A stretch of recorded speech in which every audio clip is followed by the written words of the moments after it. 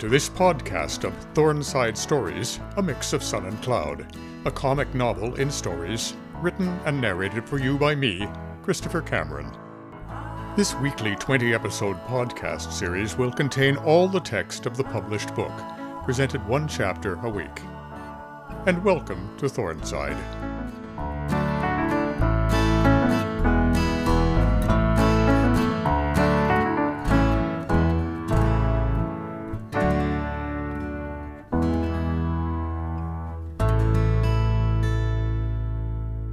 Chapter 1. Starting from Scratch. Morning comes to Thorneside from across the river, when the sun first climbs through the forested hills and slowly reveals the mist that are flirting with the water.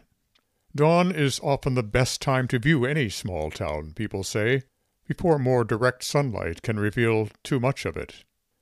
Looking westward from a position next to the dam on the east bank of the river, a visitor can watch as the rising sun selects tops of trees, buildings, and houses to illuminate. The first visible object is always the steeple of St. Ninian's Anglican Church, which glows white in the light as the sunbeams creep downward toward the stonework and slowly devour the blue shadows. On autumn mornings, when the air is cooler than the river water, the mist steals on shore to shroud the base of the church in a Turner-like dreaminess. By the time the sun discovers the heavy oak front doors, the entire church is shining back at it with a warmth that is almost grateful. The effect was once said to be like the gaze of an average-looking, middle-aged woman toward her beloved after lovemaking, although the author of that metaphor was not a church member. In fact, the local citizens have long since stopped noticing any of this, but newcomers and visitors, especially the recreational boaters who sail up and down the river, always remark that dawn is the very best time to be in Thorneside. The town in our story spreads across both banks of the Thorn River, which flows through Lindisfarne County, starting somewhere just north of Lockport, picking up speed and empty coffee cups as it passes by villages and towns, pausing to absorb more weeds and some empty styrofoam worm containers in Stunko Lake, and continuing stolidly southward until the thickened nutrient and polymer-rich slurry disgorges itself into Lake Ontario. A short distance down the highway that follows the river southward, just beyond Hank Blockman's GMC dealership, is the large sign welcoming visitors to Thorneside. Below the town's posted population of 3,957, there is a carefully lettered reminder that carbon monoxide is a silent killer. For some time, a group on the town council has lobbied for a more upbeat slogan, but some things move slowly in Thorneside, and like a deadly gas, change is one of them. St. Ninian's dominates the skyline, especially in summertime, when the leaves on the trees mask some of the town's other features, such as the giant wheel of cheese that stands beside the bridge, which carries Bridge Street across the Thorn River between River and Water Streets. The cheese wheel, a good 12 feet high, is made out of a galvanized alloy painted cheddar orange and touched up annually or whenever necessary. For instance, the winter someone painted a happy face on it. A can of cheddar orange spray paint is budgeted for the task and kept on the shelf behind Works Manager Heck Rumsey's desk at the Municipal Depot. Also on Heck's shelf are a bowling trophy from 2003, a miniature model of a Canon, a dull pewter beer stein, and a photo of the Thorneside Rumballs, the local hockey team.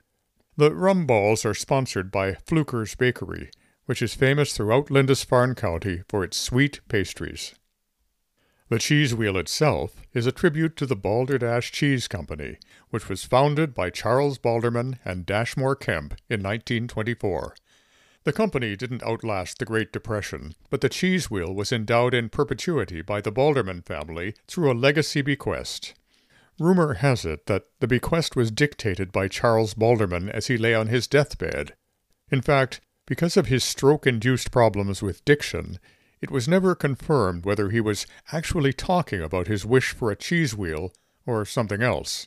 Whatever he meant, the cheese wheel was funded, forged, and erected soon after his death, and endures as a symbol of the once respectable dairy industry in the county of Lindisfarne. For various reasons, it has been moved to several different locations in the town over the past 80 years. The last site before the current one was the little plot of land that hosts the War Memorial, near the town hall. This had to be rethought when it was discovered that the supporting ground was not as level as had been believed, and there was a fear that the wheel might one day become mobile and endanger passers-by, as well as the memorial itself. There is a plaque telling all this in terse point form to any visitors who wish to read it. Just visible over the hills are the tops of the shining steel elevators belonging to Lazy Maisie Corn Chandlers.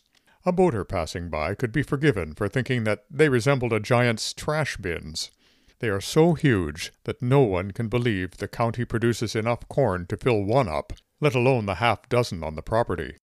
The elevators went up about 20 years ago, a business strategy that was not designed to address an increase in corn consumption at the province's dinner table, but the growing need for ethanol to contaminate the valves of regular gasoline engines. During peak season, the site operates 24 hours a day, and huge trucks line up under the illuminated hoppers of the elevators to receive their share of corn cobs, like workhouse boys at the gruel pot. Every July 1st, crowds gather along the west side of the river to watch the town's beloved Canada Day Calathumpian Parade as it proceeds along Church Street before turning right at the Cheese Wheel and marching on to Bridge Street and over the river to downtown. At the very start, the parade marshal passes on horseback, leading the marching band of Thorneside Collegiate and Vocational Institute, who are playing a stirring approximation of The Maple Leaf Forever. The TCVI band is followed by wagons full of crops and the farmers who grew those crops, and then a Legion march past, executed by whatever veterans can still march, and accompanied by Foster McHarry on his bagpipes, and, sometimes, a drummer. Next is a series of floats pulled by tractors from the New Holland dealership, which carry bales of hay upon which are balanced local dignitaries, and often the Lindisfarne Polka Band if they're available. Behind them, in a carriage pulled by 4 of Herb Convery's majestic Clydesdales, are the year's newly crowned Soybean Queen and her court, sporting bright yellow outfits provided by Keen's, the largest grower of legumes in the county. Although the honor of being the Keen's Soybean Queen has faded in recent years, many young women still vie for the position. The yellow outfits are theirs to keep, or to sell on Kijiji if they prefer.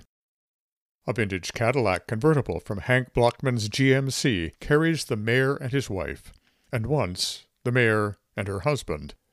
For many years, Hamish Daggett has been trying unsuccessfully to get his funeral home's hearse into this parade of cars, but no one on the organizing committee has seemed enthusiastic about this. The finale of the parade, and hands-down popular favorites, are always the pumpers and hazmat trucks of the volunteer fire department, horns and sirens blaring loudly enough to terrify and traumatize anyone under the age of 5. It's all in good fun. On days when July 1st falls on a Sunday, the morning service at St. Ninian's is suspended long enough for everyone to move outside and watch the parade from the church's front steps. The congregation is never large during the summer, but the parishioners are a game lot and wave their miniature Canadian flags as fervently as anyone. St. Ninian's Anglican Church is on Church Street, which was not, in fact, named because it has a church on it, but because a farmer named Thaddeus Church once owned all the property adjacent to the river. There have been debates as to whether the founders of St. Ninian's built where they did to take advantage of the street's name. But what has never been debatable is that the building's location, looking straight across the Thorn River into the morning sun, is beautiful and enviable. The original church was a wooden structure built and consecrated in 1882. Unlike most wooden churches of the day, it did not eventually burn down. Rather, it fell down in 1913, the result of a carpenter ant infestation that had weakened the belfry, which took the nave with it when it collapsed. To prevent the spread of the ants, the fire department incinerated the large pile of wood that was left behind. So, in a sense, people were still able to say that the church was a victim of fire. A new stone building was erected the following year. The property around St. Ninian's is flat and grass-covered, forming a rectangle bordered by Church Street on the east, Victoria Street on the north, Albert Street on the south, and Hellfoos Lane on the west, running between the cemetery and the pallet factory. The early wardens of St. Ninian's had lobbied to get the name of the western boundary road changed to something more fitting for a church's western boundary, but the Hellfoos family, who have owned the farm, the road, a metalworking shop, which did the original work on the cheese wheel, and much of the surrounding real estate since long before the town of Thorneside was incorporated in 1887, were, and remain, uncooperative. To the immediate south of the church is the rectory, which has housed the parish incumbents and their families for nearly 100 years. Since church rectories are traditionally among the last buildings in any town to be upgraded with conveniences like electricity or central heating, it's probable that no rector's family has ever been totally satisfied with their digs. But everyone does their best to make do. That is the way of the clergy. The broad grass yard in front of the church, featuring quiet but imposing oak trees spaced sensibly apart, sweeps across to the river, which flows dully but obstinately from north to south, or from upriver to downriver, as Thornesiders describe it.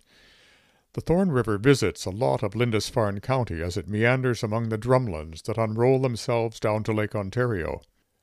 The river is made navigable to summertime leisure craft by a series of locks that climb back northward, upriver, from the lake, past Thorneside and all the way to Lockport, where both water and boats are raised by a final huge lift lock to meet the shallow, sandy Lake Owannabe.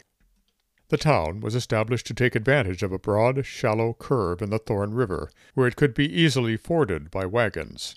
Early European settlers wanted to name the town Thornford, but it was eventually decided that pronouncing this was going to be too much of a strain on the teeth of the older residents. Thorneside rolled over and through bridge work more easily. Thorneside isn't the largest town in the county of Lindisfarne, but it also isn't the smallest, and its citizens take some pride in this. Many of them are old enough to remember a song from the middle of the last century, in which a youthful singing group ask whether there was any place they'd rather be. For most Thorneside residents, the answer has always been a resounding no. A visitor sitting on the bank of the river taking in this panorama at exactly 8:15 in the morning would probably notice Mrs. Higginson walking down Church Street on the way to her post as St. Ninian's parish secretary. As is often the case with minor characters in other people's stories, few Thornesiders were ever sure exactly where Mrs. Higginson came from before she turned onto Church Street. And if anyone followed her home after she left the church office at 5 o'clock and saw where she ended up, they weren't sharing any details. All that was known about her, in other words, was gleaned from her presence in the church office during office hours. Most people, including Mrs. Higginson, considered that to be enough. In an age where big data and social media mean that everybody in the world knows what everybody else's cat looks like, she was content to stay small and unsocial. And, as far as anyone knew, catless. There had possibly been a Mr. Higginson once, but he was banished early on to the hinterlands of history. He'd most likely been wandering back there for quite a while, as Mrs. Higginson had been parish secretary for over 30 years, and was considered during that whole time to be a widow. On the other hand, since it's nearly impossible to think of a church secretary with any designation other than Mrs., it's equally possible that there never was a Mr. Higginson at all, and that the unmarried Miss Higginson had just allowed people to call her Mrs. as an expedient. Of course, Mrs. Higginson had a first name, but no one was ever heard using it. At the end of every workday, she could be seen walking out the side door of the church and down the steps, with that slightly stiff gait that one gets after sitting all day in an office, turning left onto the sidewalk and walking back up Church Street. The exception to her daily routine was on Thursdays, when she stayed at the office until 7. Choir practice began at that time on Thursdays, and she always tried to be there when the choristers arrived. Often she stayed and listened to them sing through the propers and versicles of the service for Sunday. This wasn't part of her job, but it was part of her life, and for people like Mrs. Higginson, the two can be very close. Although she rarely conversed with them, Mrs. Higginson knew all the choir members by name, and was aware when someone new had joined the group, or someone, usually old or deceased, had left, often before many of the group themselves knew. She especially watched out for love affairs. Mrs. Higginson had been suspicious of romantic liaisons in the choir since a young soprano named Charlene Sprong had fallen for Fred Hanna, a visually, if not vocally appealing tenor, whose wife Brenda worked in the municipal offices on Sowerman Street. Their romance and eventual breakup, with stairs across the chancel evolving from initial enchantment through naked lust and finally to sheer hatred, disrupted the harmony of the choir for months, and the two left the church separately not long after. As a residual effect, town residents noticed that many of the tags they were required to put on their garbage bags were mangled and torn when they picked them up from the municipal offices that year. For the Reverend Canon Douglas Bannon, rector of St. Ninian's, November had been a trying month on many fronts.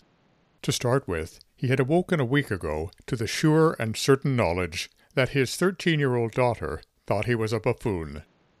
He couldn't say exactly why he thought this, or when she might have formed the opinion, and he couldn't even point to a specific part of her teenage behavior that would confirm it. For so long they'd been on the same wavelength and could discuss anything for hours, and now they weren't and couldn't. He felt he had somehow fallen from grace. "Say," he'd said to her the other morning as she thumbed her phone, "would you say that the tragedy of Romeo and Juliet is simply a result of bad postal service?" "Yes," she said, without pausing thumbs. Hadn't he once been her hero, her confidant? They never seemed to talk, as they often had when she was in elementary school. Should he try to win her back, discuss it with her, or just assume it was a standard case of teenage sullenness and privately plan to meet her on the other side of it, say, when she turned 20? Maybe she was embarrassed by him. Having a father whose last name rhymed with his title may have contributed. He remembered vaguely wondering whether he should even accept the elevation to canon, knowing how ridiculous it was going to sound. People had been avoiding actually using the title and his name in the same breath. "I'd like to ask the rector to say the blessing," said the head of the worship committee at their first meeting following his elevation. "Canon Bannon, Father, if you will, yes." "What is a canon, anyway?" his daughter had asked when he announced the appointment at the dinner table. "There is a title called canon," he began, in what she called his church voice, "which is an honor conferred upon both the members of the clergy as well as the lay people who faithfully served the church for years and have set worthy examples to be followed." He had a feeling he'd lost her after the first phrase. Even his wife, Anna, acted as if this title was just one more way his last name was going to make all their lives even more giggle-worthy. Another bothersome item was that he was once again in his yearly talks with the church's financial controller about the steam heating in the rectory, and so far the discussions had been more heated than the pipes. The weather was getting colder as autumn deepened, and despite a series of rumblings, bangs, and crashes from the radiators that made it sound like there was a bowling alley somewhere within the walls, there had been no evidence of any heat. Bannon and his family were spending evenings huddled around space heaters and embracing hot water bottles. This was no way, said Bannon, for a family to live in the 21st century, and something must be done to upgrade the heating system before winter arrived. "Have you seen that scene in Dr. Zhivago?" he protested.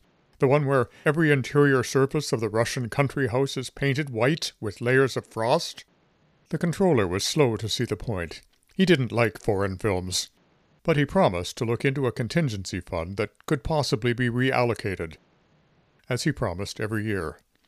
In addition to all this, Bannon was afraid he was going to lose his treasure of a church secretary, Mrs. Higginson, who'd been in her position for as long as anyone could remember. Since the flood, Archdeacon Silas Micklethwaite, his almost retired associate at the church, had said. Mrs. Higginson had been showing signs of disapproval lately at what she called the deteriorating social environment in the church.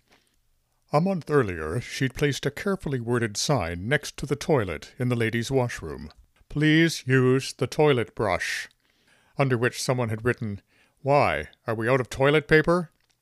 And then a couple of weeks ago he'd been standing by her desk when the door to the office had flown open and Marcy Cates, the church's curate and superintendent of the Sunday school, had come clattering in, out of breath and glowing from the basketball game she'd just refereed in the rec hall.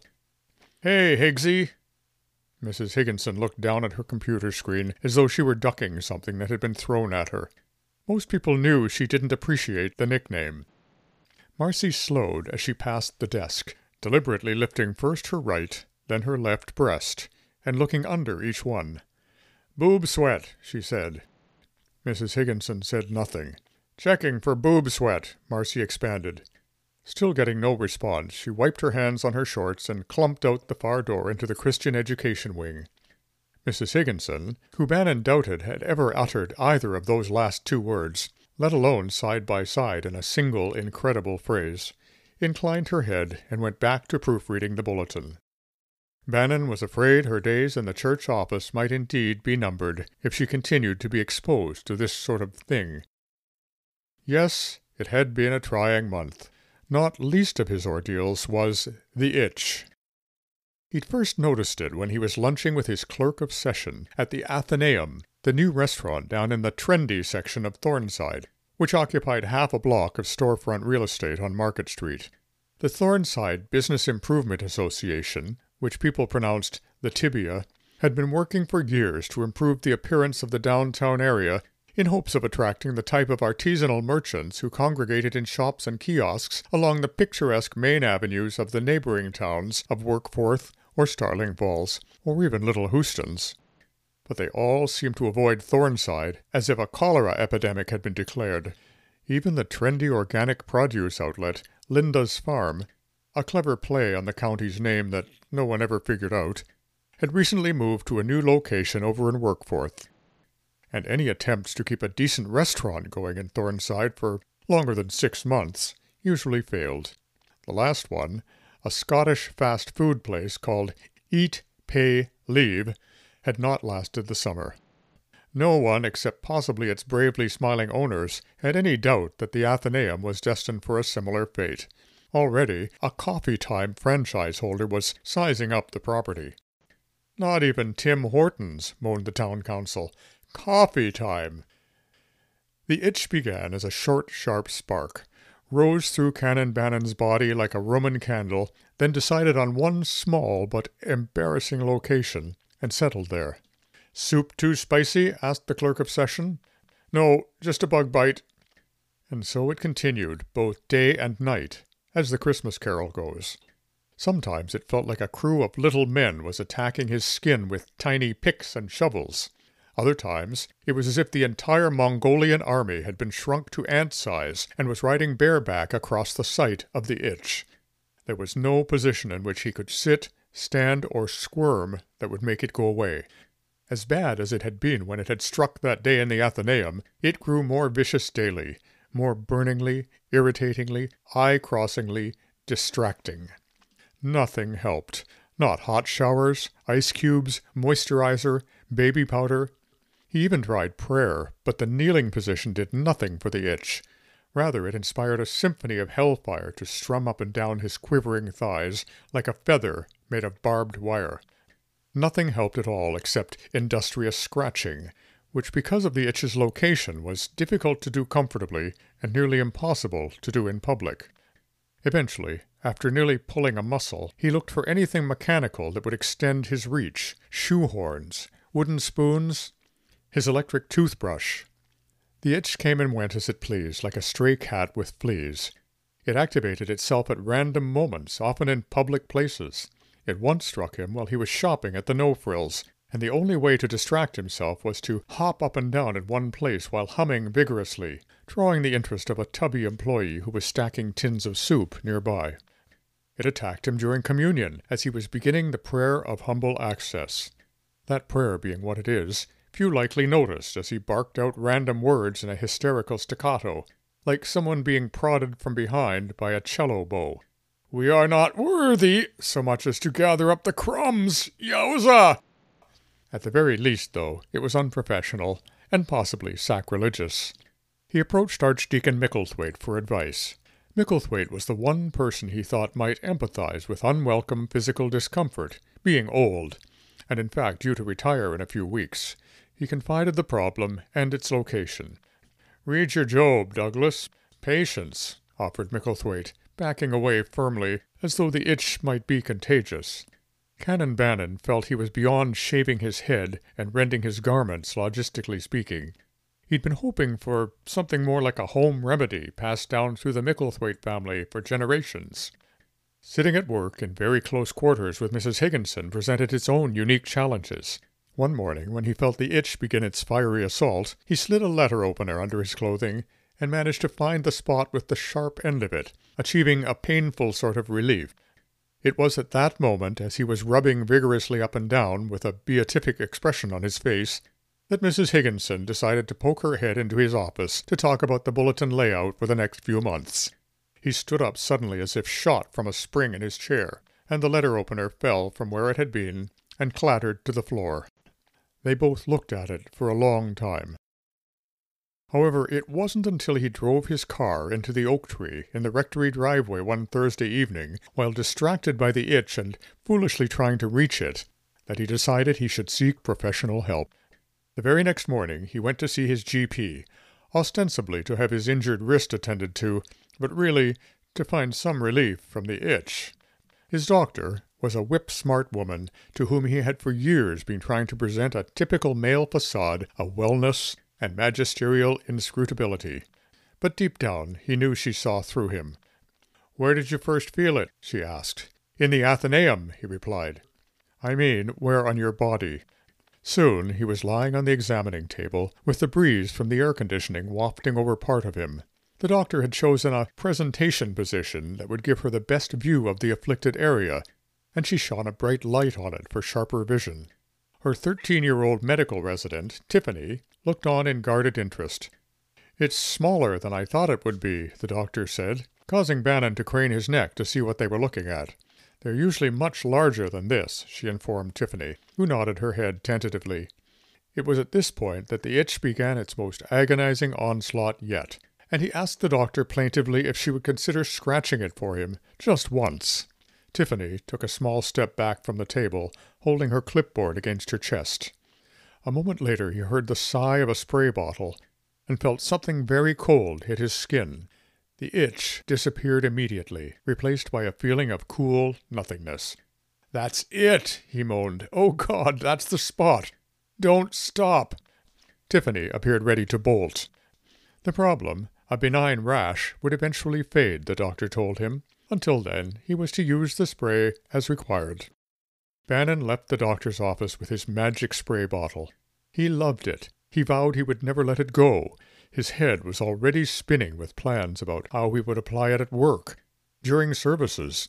He would certainly carry it up to the pulpit with him. It was just a question of how to squirt discreetly while preaching. Later that day, he was sitting at his desk looking lovingly at the small white bottle when he heard Mrs. Higginson say, "Hello, Juliana," followed by a familiar, "Hey, Higgsy," as his daughter marched into the church office. When Juliana was born, her parents wanted to name her after an English saint. They settled on Julian of Norwich, whom they both admired. Anna Bannon, however, drew the line at unisex names, so the A was added. Lately, Juliana would not let anyone call her Juliana. "It's like something you'd name a Norwegian fishing boat," she protested. "And have you said it out loud with our last name?" They hadn't. Her friends called her Jules, and her parents called her Julie. Mrs. Higginson called her Juliana.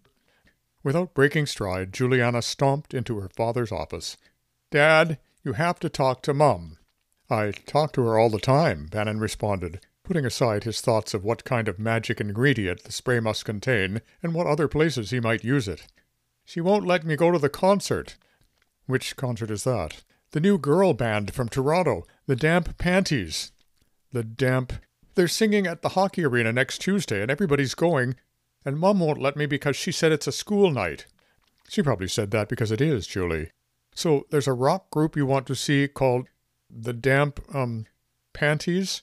It was at this point that Mrs. Higginson rose from her desk in the outer office, walked over, and pointedly closed Bannon's door. He and Juliana looked at it for a moment. "You know you can't say words like panties in front of Mrs. Higginson," said Bannon. "Why? Doesn't she wear them?" A short, shocked silence, then they both began to giggle, then laugh. "I can't picture it. No, wait. I won't picture it," Bannon gasped. "Maybe bloomers," put in Juliana, in tears. "You are outrageous, Juliana Banana." "So are you, Canon Banana." Through the office door they could hear Mrs. Higginson typing furiously. In this way, the crumbling bridge between the two of them received a much-needed, if minor, repair. "And all things shall be well, and all manner of things shall be well," Bannon thought, or at least enough things.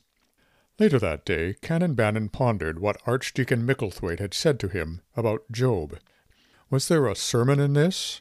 But how would he talk about his affliction from the pulpit without revealing exactly where it was? No, that wouldn't work. Not with Mrs. Higginson sitting in her usual pew in the front row. He was left with the private but pithy moral, introduced by Job, but expounded on by Nietzsche, that there can be no pleasure without suffering, and no satisfaction without an itch.